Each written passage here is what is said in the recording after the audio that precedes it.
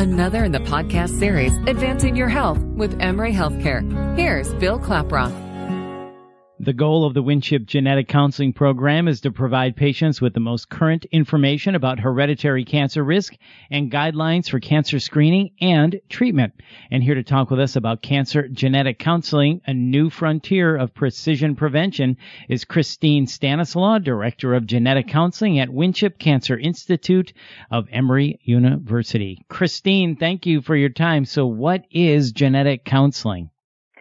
Well, thank you for having me. And first, let me start by telling you a little bit about genetic counselors. So genetic counselors are individuals who've received advanced training in both medical genetics and counseling skills.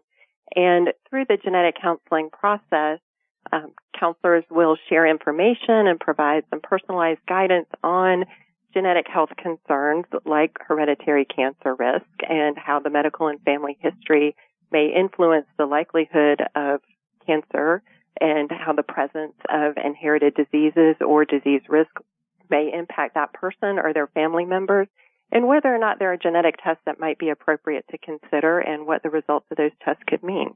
So like in high school, you may have gone to your high school counselor. If you want to understand your genetic makeup, you go to a genetic counselor. Is that right? Correct. Yeah. So what does a genetic counselor do? How does this work?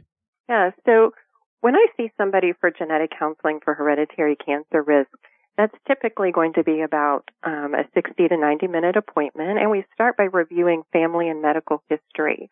So we encourage patients before they come to think about their family history in advance, and we always start by actually drawing a family tree, and we ask about family members across 3 or 4 generations. So this is going to be parents, siblings, children, extending to aunts, uncles, grandparents, cousins, sometimes even great-grandparents. And when we're looking for hereditary cancer risk, we want to know individuals' current ages, their age and cause of death, who's had cancer, what type of cancer, and approximately how old family members were when the cancer was diagnosed. Because mapping out the family history helps us to determine whether or not there may be an inherited risk for cancer in the family.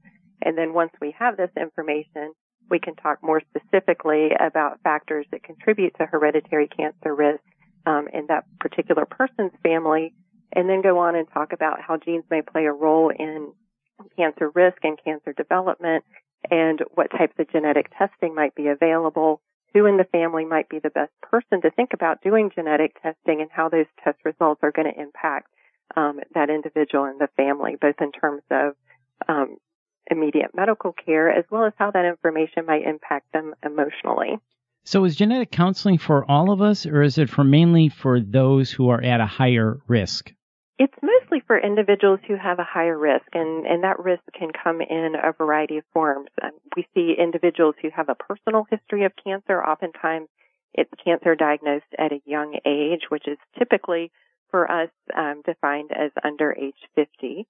But we also do see individuals who have family history of cancer. And again, the family history is really key to us when we're thinking about the possibility of hereditary cancer risk. So we're looking for either the same or related types of cancers like breast and ovarian cancer or colon and uterine cancer occurring in multiple individuals in the family, especially if it's occurring through multiple generations. We're also looking for possible rare types of cancer that could signal a particular hereditary risk, things like male breast cancer, for instance, in the family. And then there are certain population groups who have a higher risk to carry specific mutations associated with increased cancer risk. For instance, members of the Ashkenazi Jewish population have about a 1 in 40 risk to have one of 3 specific mutations in either the BRCA1 or BRCA2 gene that can lead to increased risk for breast, ovarian, prostate, and pancreatic cancers. So you mentioned hereditary risk. How can cancer be passed down in families? Well, a lot of us have cancer in our family, so it's typical for people to be concerned about cancer risk in the family. But as a starting point, I always like to point out to people that only about 5 to 10% of cancer is truly likely to be due to a hereditary risk. Now, when this hereditary risk is present, it typically follows what we call an autosomal dominant pattern. Autosomal is just sort of a fancy scientific word meaning gender doesn't matter. cancer risk can be inherited equally from mom's side of the family or dad's side of the family. What dominant means is that if you remember back to high school biology, all of our genes come in pairs, and in each pair we get one from our mother and one from our father. In dominant genetic conditions, it only takes what we call a mutation or a change in a single gene in that pair to cause the elevated risk. And so if a parent has a dominant gene mutation, then each of their children have a 50-50 chance to inherit the gene with that mutation. So understanding a potential increased risk is very, very important. So for someone who wants to get tested, is genetic testing covered by insurance? It oftentimes is. Most insurance companies have some degree of guidance in terms of, who's going to meet their threshold for genetic testing for a particular condition. And some are more strict than others. But if someone does have a strong personal or family history of cancer, oftentimes they will meet those insurance company guidelines and testing will be covered. So staying with insurance, how could genetic testing impact someone's ability to keep or obtain health insurance? Well, fortunately, there are some federal laws in place that deal specifically with genetic testing and genetic test results. There is a law called GINA, G-I-N-A. It stands for the Genetic Information Non-Discrimination Act, and this was signed into law back in 2008. And what this does is it addresses health insurance as it relates to genetic information particularly. So group and individual health insurers, including Medicare supplemental policies, cannot use your genetic information to do anything in terms of setting eligibility, premium requirements, or contribution amounts.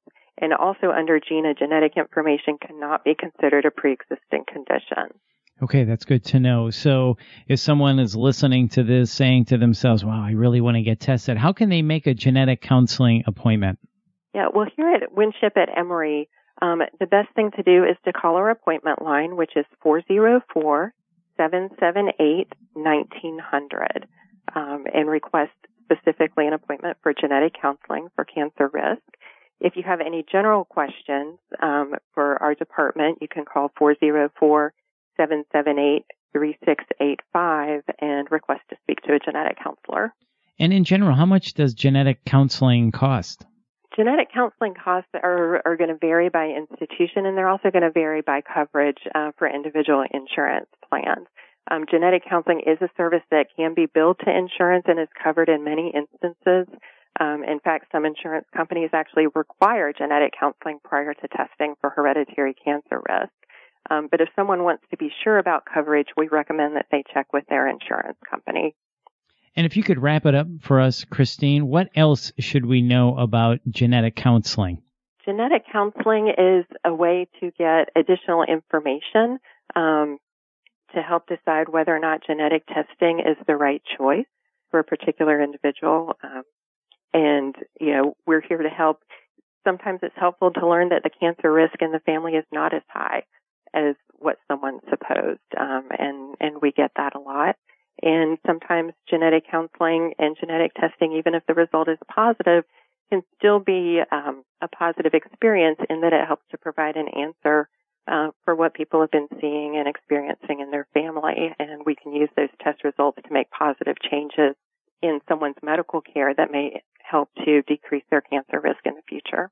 I could see where knowing would be stressful on the one hand, but valuable on the other, because knowing that you did indicate positive for potential cancer, at least you might be able to manage it then with lifestyle changes. Is that right, Christine? Well, we can never change our genes, but we can do some positive things in terms of increased screening. If we identify individuals, for instance, who have higher risks of breast cancer, through genetic testing, we may start their breast cancer screening at younger ages. We may do it more frequently. We may incorporate different modalities, for instance, breast MRI, in addition to mammogram every year for screening. For individuals who we find may be at increased risk for colorectal cancer, similar things. We may be able to start their screening at an earlier age.